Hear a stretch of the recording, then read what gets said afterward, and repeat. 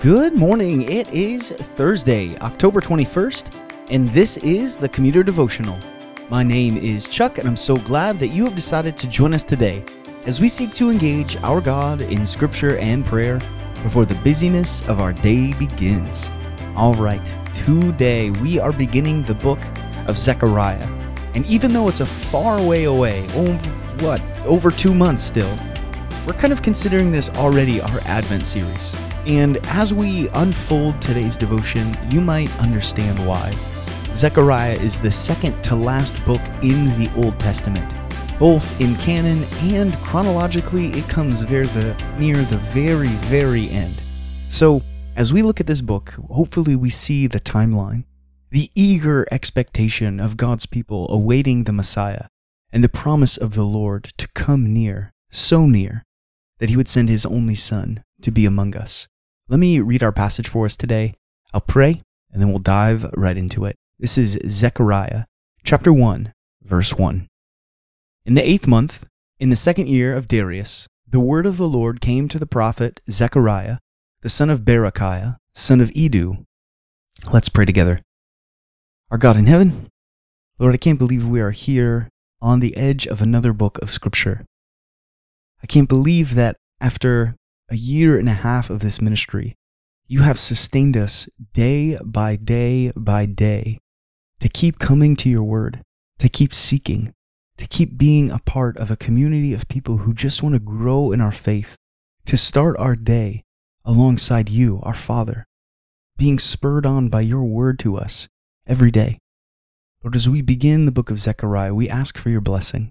We ask that you pour out the Holy Spirit on us to give us understanding and wisdom and insight, discernment, and everything we need to hear what you want us to hear from this book. We pray these things in your Son's name. Amen. Well, as I read verse 1, maybe you got a flashback or a sense of deja vu saying, wait a minute, is this Zechariah or is this Haggai? Remember Haggai was so specific on time periods? On the 24th day of the 9th month in the 2nd year of Darius the king. And then other times it said the same thing. Well, notice verse 1 starts the same way that Haggai often talks.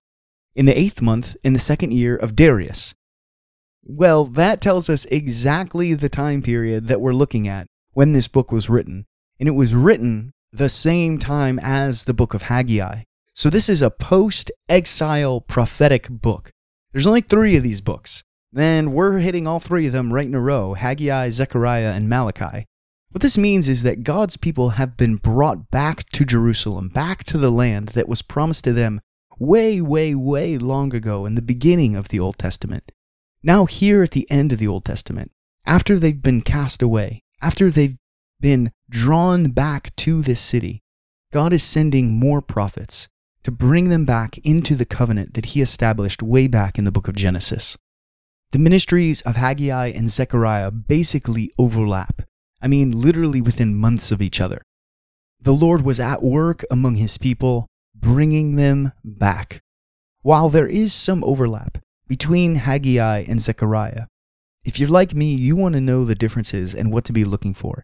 So we just finished Haggai, and hopefully if you were paying attention, you caught all the episodes, you would be able to say to someone who asked you, what's Haggai all about?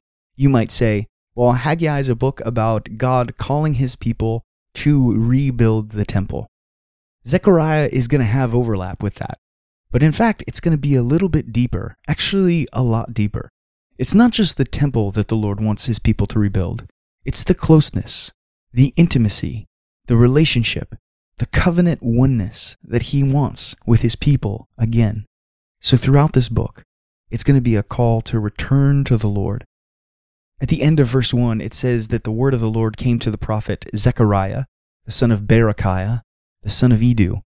If you're reading any Old Testament character and there's a name that ends with Ayah, Jeremiah, Isaiah, Zechariah, Zephaniah, whatever the book might be or the character might be, that Ayah is always referring back to Yahweh.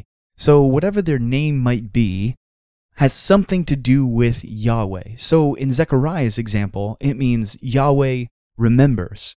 He was the son of Berechiah, the Lord blesses, the son of Iddo, in time.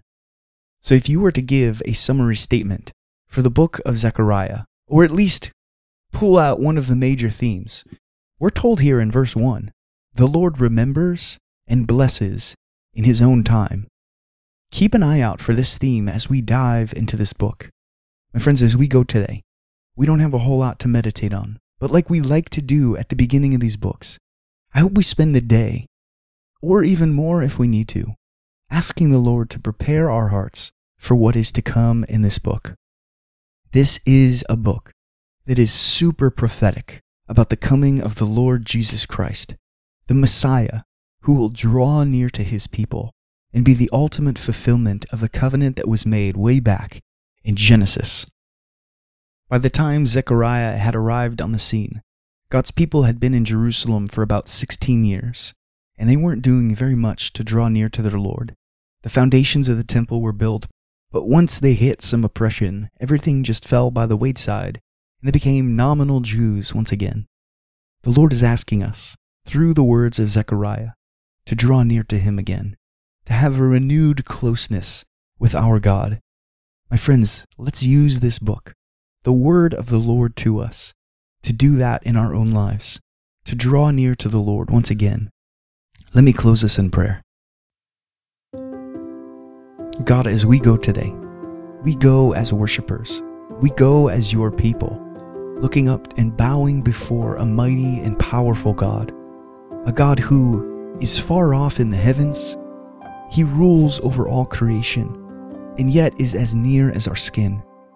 One who has come to dwell as a man, one who understands and sympathizes with us, who has been tempted in every way that we have been, except without sin.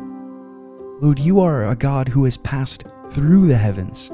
All of these things we see in the book of Hebrews and are foretold here in this book of Zechariah. God, we're so excited to look at this book, and we ask you, I plead with you that you pour out your Spirit to give us the words to articulate what you are doing in our lives through this book. Lord, we don't want to be blind, deaf, and dumb to the way the Spirit is moving in our lives among your people. So through the words of Zechariah, won't you give us the vocabulary and the concepts to see how Jesus is the fulfillment of the messianic prophecies we see in this book. God, as we go today into this Thursday, won't you be near? Won't your Spirit stir within us and drive us in adoration and worship towards our great and powerful God? We pray these things in your Son's name. Amen. Go in peace. I will see you tomorrow.